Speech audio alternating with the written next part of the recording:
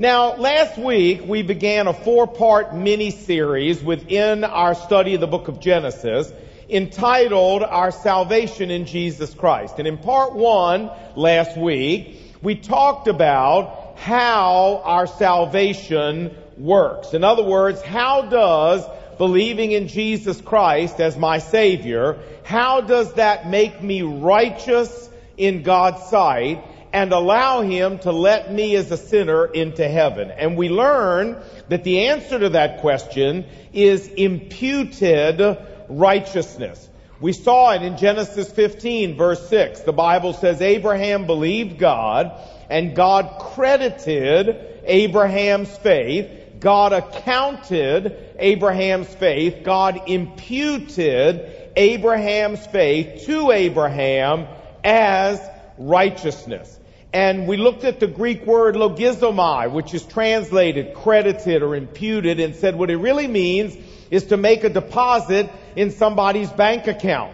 And so what the Bible's teaching is that in response to his faith, God deposited righteousness in Abraham's bank account. And we also learned last week that this offer was not just open to Abraham. It's open to you and me and everybody else. Romans chapter 4 verse 23. These words, that is, it was counted to him as righteousness, Genesis 15, were not written for Abraham only, but also for us, watch now, to whom?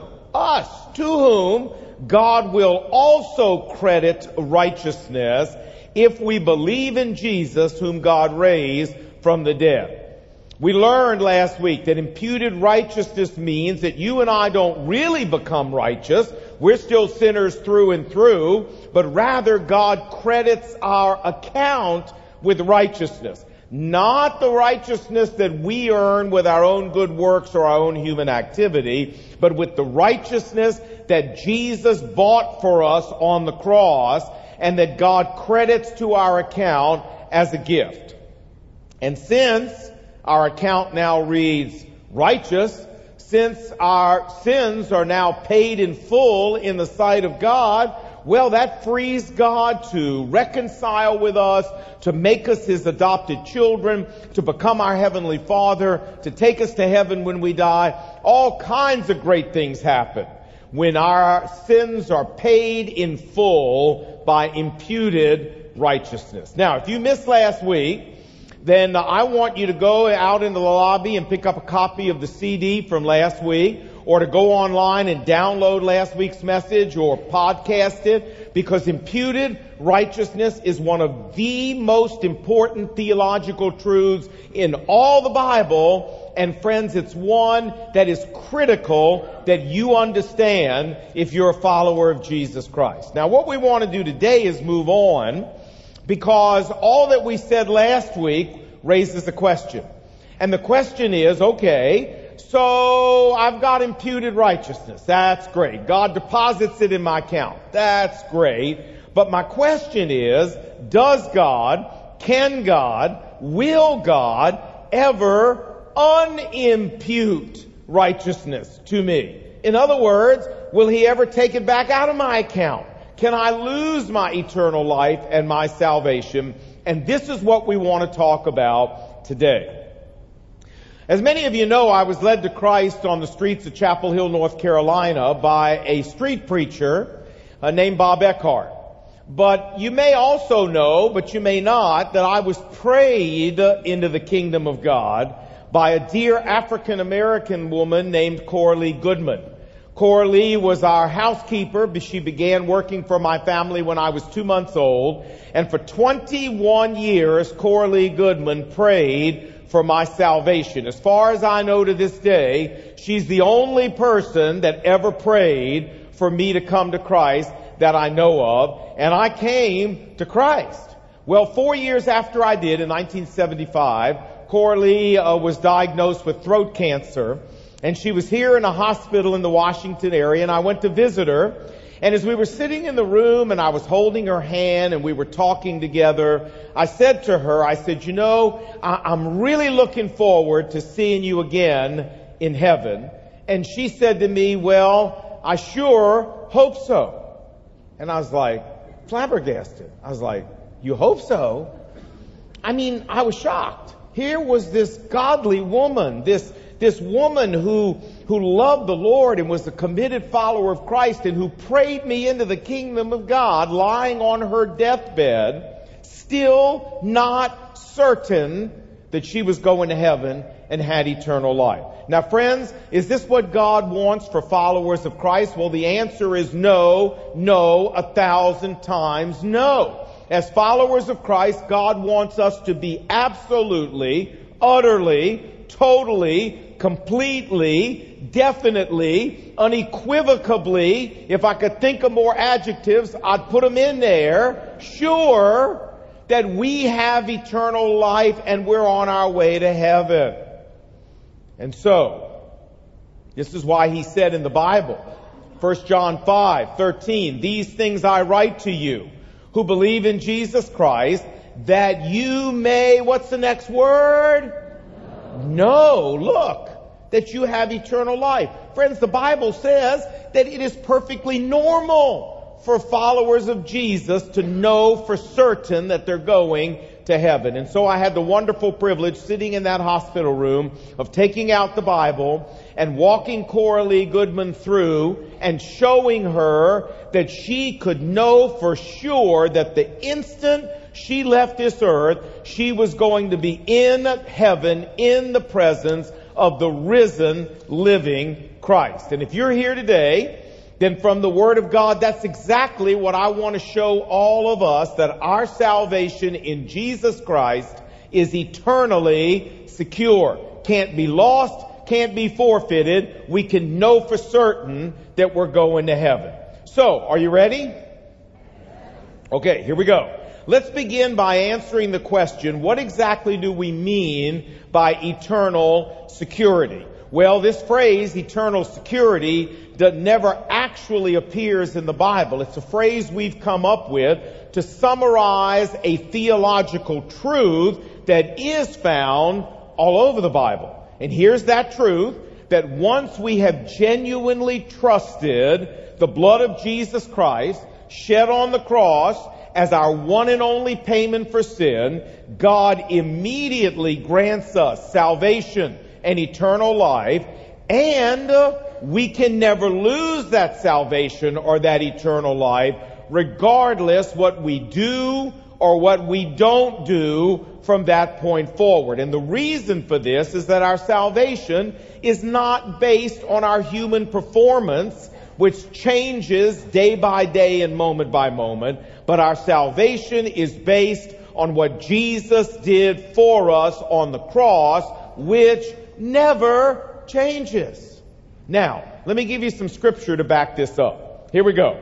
John chapter 5, verse 24. Jesus said, I tell you the truth, whoever hears my word and believes in him who sent me, notice the present tense now coming up, has eternal life.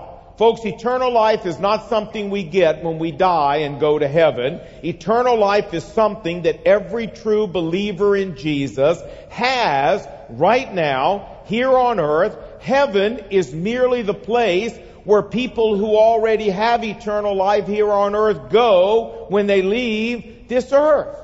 How about some more scripture? John 3:36. Jesus said, whoever believes in the Son, that is himself, has, present tense, eternal life. John 6:47. Jesus said, I tell you the truth, the person who believes in me, present tense, has eternal life. If you're a follower of Jesus, my friend, you are never going to have more eternal life than you have right this moment sitting in that chair. You say, all right. Stop. You say, Lon, that's great. I got that. But that's not the question. That's not the issue. The issue is not whether God gave me eternal life when I trusted Christ. The issue is, can he ever take it away? Can I ever lose it?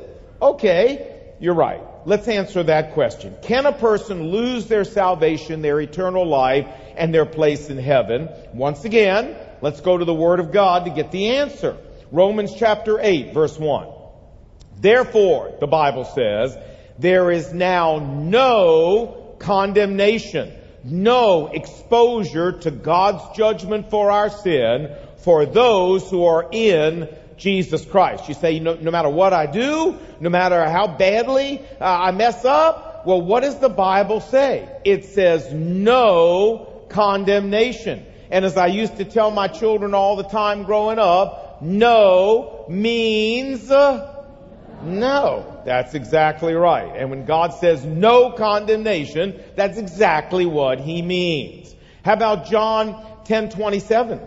Jesus said, my sheep hear my voice, and I know them, and they follow me, and I give them eternal life, and they shall never perish, neither shall any man pluck them out of my hand. Jesus said, hey, once you're one of my sheep, you are unpluckably saved for the rest of time and eternity. Hey, earlier we read John 5:24. I tell you the truth, whoever hears my word and believes in him who sent me has eternal life. But there's more to the verse. It goes on to say, and that person, that is the one who has eternal life, because they believed in me, that person will not be condemned, but rather has crossed over. Literally in Greek, has changed their place of residency. That person has moved from death to eternal life. And the tense of the verb here that Jesus uses, has moved, crossed over, has moved, is very significant. It's perfect tense in the Greek language, which is a very seldomly used tense in the New Testament. So when somebody uses it, it's significant. Let me tell you what the perfect tense means. It means that there was a past, completed action. I trusted Christ. God gave me eternal life. God saved me and gave me a place in heaven, a completed action, the results of which go on into eternity, infinitely, indefinitely. There's no coming back. There's no changing. So let me retranslate John 5:24 now in light of the perfect tense. What Jesus is really saying here is the person who believes in me has eternal life and will never be condemned because, perfect tense, here we go, that person has crossed over, that person is presently crossed over, and that person always will be crossed over from death to eternal life. There's no going backwards. There's no reverse gear. Praise the Lord. How nice is that? Huh? No reverse gear. Now let me give us another way of looking at this.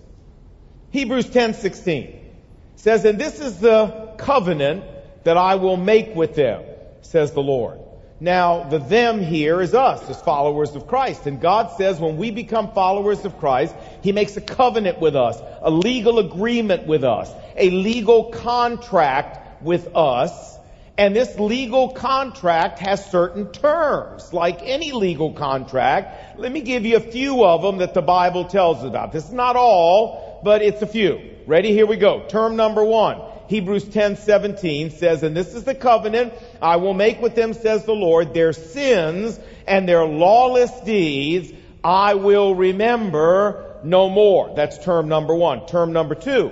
Philippians 4:3 and Revelation 21:27 says that term number 2 is that God inscribes our name in the Lamb's book of life. Term number 3, Romans 8:1 says, we already saw it, there is now no condemnation to those who are in Jesus Christ. Term number 4, Micah chapter 7 verse 19 says God buries our sins in the depths of the sea. Term number 5, 1 Corinthians 6:19 says that we are now indwelt by the Holy Spirit. The verse says, for do you not know that your body is a temple of the Holy Spirit who is in you, whom you have received from God?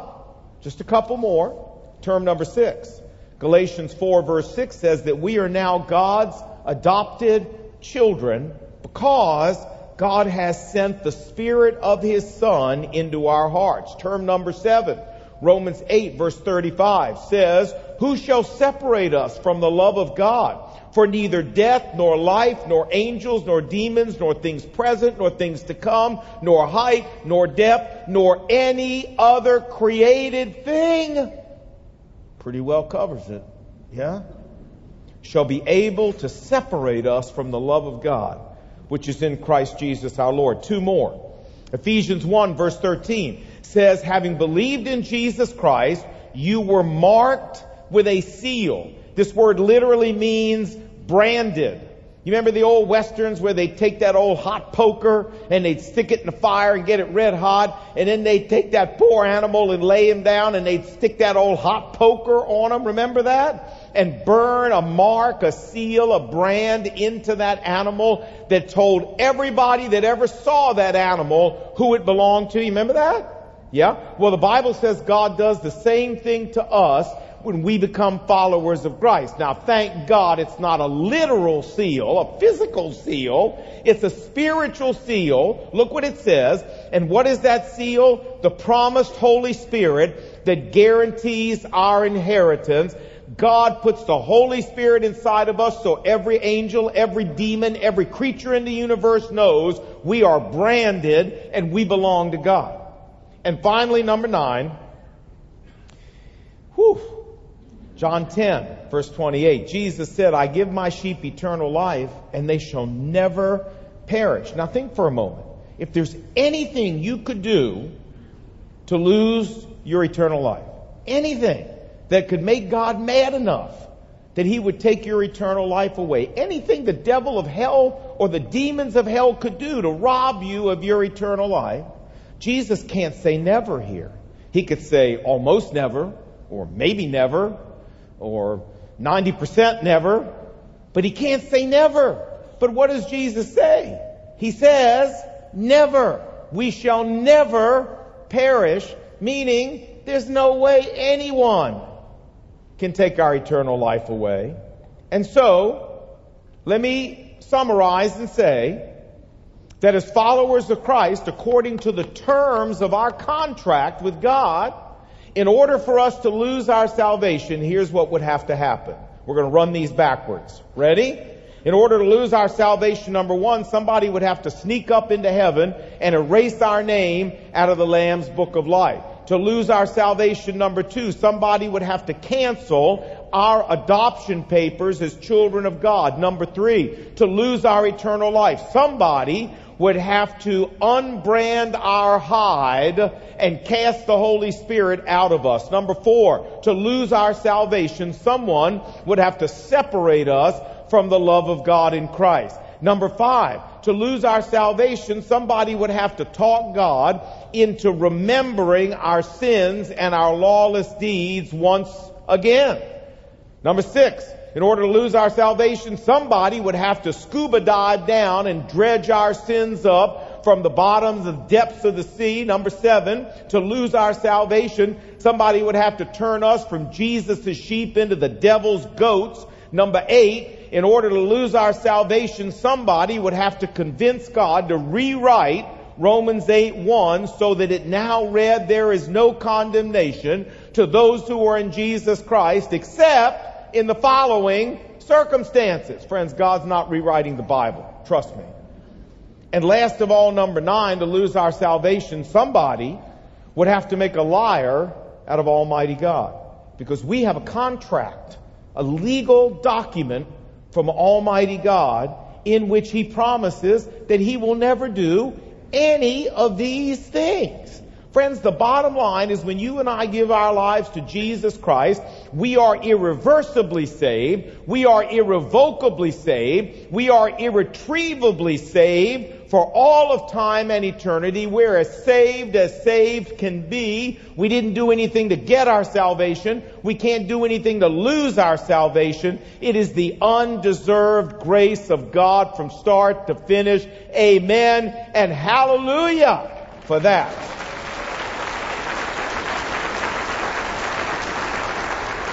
And I got to tell you something.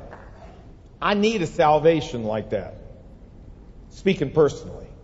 If God were to give me some kind of salvation that I could possibly mess up, I would have messed it up already in 40 years that I've walked with the Lord. You say, how do you know that? I know that because self-destruction is one of my spiritual gifts. I know that. I'm good at self-destructing. I was born. This is a natural thing for me. And you laugh at me, but let me just say, you're the same way. Don't you believe you're not? Don't you believe that the enemy could, if he could convince Adam to eat that apple, if there was one single thing you and I could do to lose our salvation, believe me, the enemy would go to work on you and go to work on me, and every one of us would do it. If I'm going to get to heaven, I need a way to get there that I can't mess up. If you're going to get to heaven, friends, you need a way to get there that you can't mess up. Aren't you glad that the Lord Jesus loves us enough and knows us well enough that he gave us a way to get to heaven that we can't even mess up? Praise God for that, huh? Now you say, well, Lon, that's great, but this still leaves me with a few questions. Like, well, what about the person who claims to be a follower of Christ, but their Christian life isn't what it ought to be? And are you saying that it really doesn't matter how we live once we come to Christ because we're eternally secure? And what if a person once claimed to be a follower of Jesus, but they've walked away now? Didn't they lose their salvation? And what if I wake up one morning and I don't feel saved like this? Oh, those are great questions. And we're going to answer them all. Guess when? Next week. You're right. How you are so smart. You people are so smart. But, hey, wait a minute. There is one more question we're going to answer today before we stop, though. There is one. And you know what this question is, don't you? All right, so you ready? Ready? All right, all of it Loudon and Prince William. And Prince William, this is your anniversary, so what? So don't mess this up. All right? At Bethesda, are we ready? Yeah. In the edge. Here we go. 1, 2, 3. Yeah. You say, all right, Lon, this is great. I understand that God imputes righteousness to me, and I understand that once I really come to Christ, I can never lose my salvation. But in my everyday world, what difference does any of this make, huh? Well, I've got 2 quick suggestions to give you, and I'm done. Number 1, eternal security, knowing that our salvation is eternally secure in Jesus Christ. The first difference it makes is that, friends, we are not afraid to die. And you know why?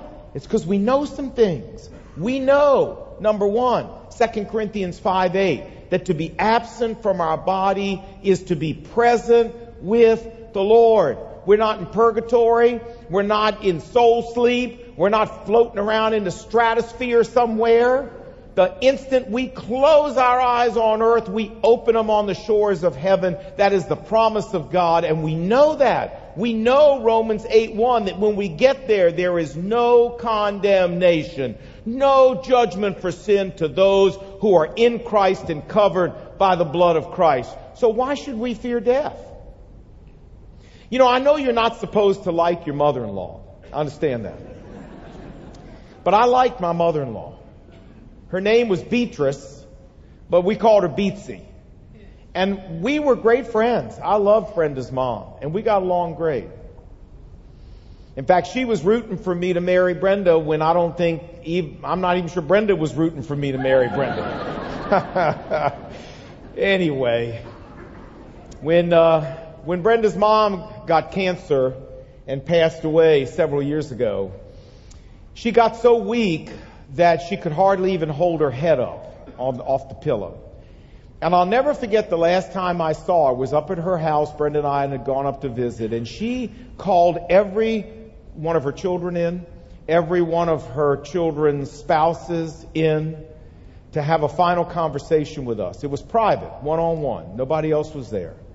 And we talked about a lot of things, but I'll never forget one thing that happened in that room. Towards the end of our conversation, it's almost like Beatsy was infused with a new rush of energy.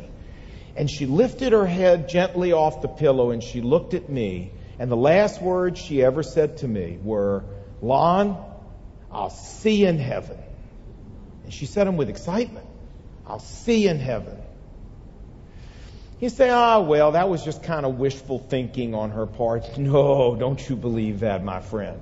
That was not wishful thinking. That woman was a godly woman. That woman knew the Word of God. That woman believed the Word of God. That woman took Jesus Christ at His word, and she knew that her eternal security was settled forever, and she was going to heaven, and that she would see me there. Man, I've never forgotten those words. And you see, my friends, this is the gift that God gives us as followers of Christ. When He gives us eternal security, it's a gift to be able to look death right in the eyeballs and say, I'm not afraid of you. You know what? I might have a tiny bit of apprehension, but I've dealt with that because I know the promises of God. I know my eternal salvation is secure, and there's not a thing in the world that you can do, death, to take it away from me. That my parents can't take it away from me. My friends can't take it away from me. My enemies can't take it away from me. The demons of hell can't take it away from me. I can't even take it away from me. I'm not afraid of you. Folks, that is a gift, to be able to face death like that. And my mother-in-law did, and left an example that I hope I can live up to. But if we know we have eternal security, we can.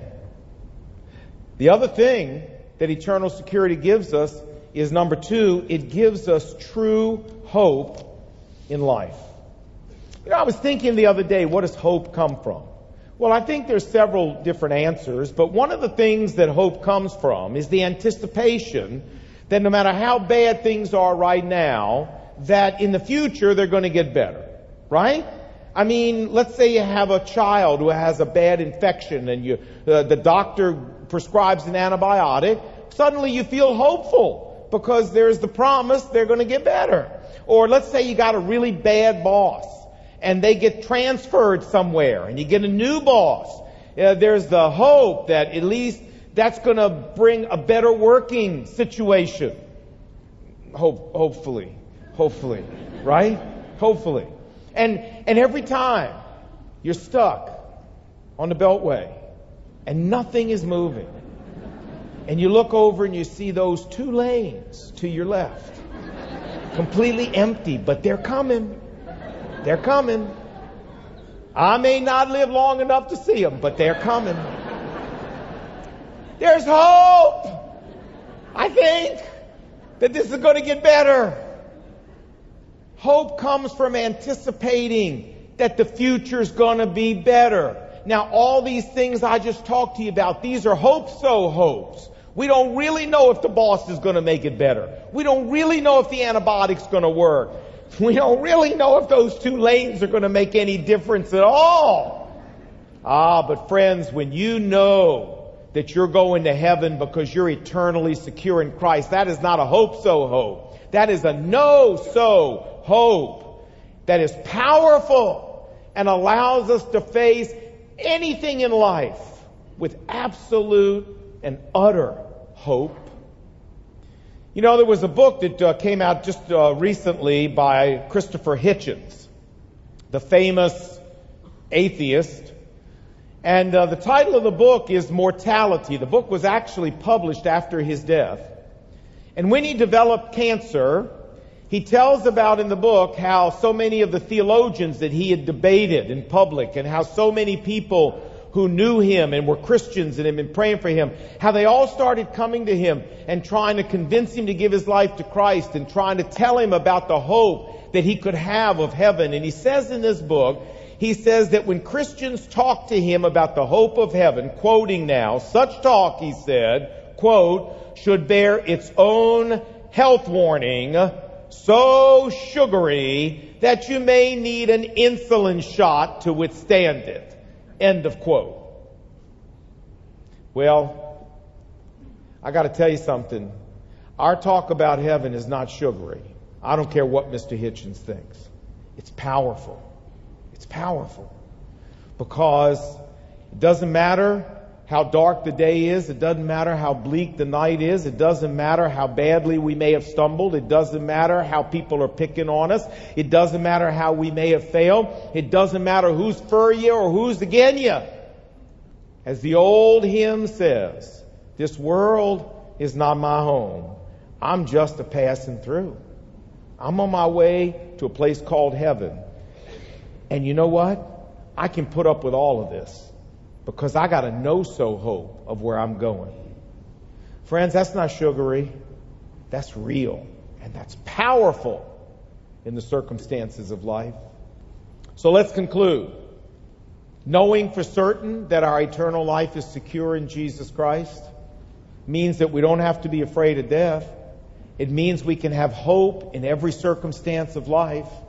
And it means that we're not on a performance treadmill with Almighty God, my friends. Get off of that treadmill. You don't have to be good enough to keep your salvation. You don't have to work hard enough to keep your place in heaven. You don't have to do enough religious activity that God won't take your eternal life away. Get off of that crazy treadmill that will ruin your walk with God. Learn just to walk down the road holding hands with Jesus, knowing that because of what He did for you and the contract He made with you, you are as secure can be in your relationship with Him. You don't have to work to get secure. You don't have to perform. You don't have to do a number of things right. You can't mess it up. Enjoy. He wants us to enjoy. Enjoy the truth of the Word of God, that we are secure in Christ. Do it. Let's pray. Lord Jesus, I meet so many Christians who are in bondage to their performance. They're so worried about what they have to do or keep doing or not do in order not to lose their eternal life. And they lose all the liberty and all of the abundance and all of the joy that you want us to have in the Christian experience. Father, I pray that as a result of what we've talked about today, you would liberate every one of us here into the liberty of the sons of God, as the Bible says. The liberty of knowing that our relationship with you is secure. Our place in heaven is secure. So bring hope to our lives today, Father, and encouragement to our hearts. Fortify our souls for the week ahead of living for you, because we sat under the teaching of the eternal Word of God today. And we pray this in Jesus' name. What did God's people say? Amen. There you go.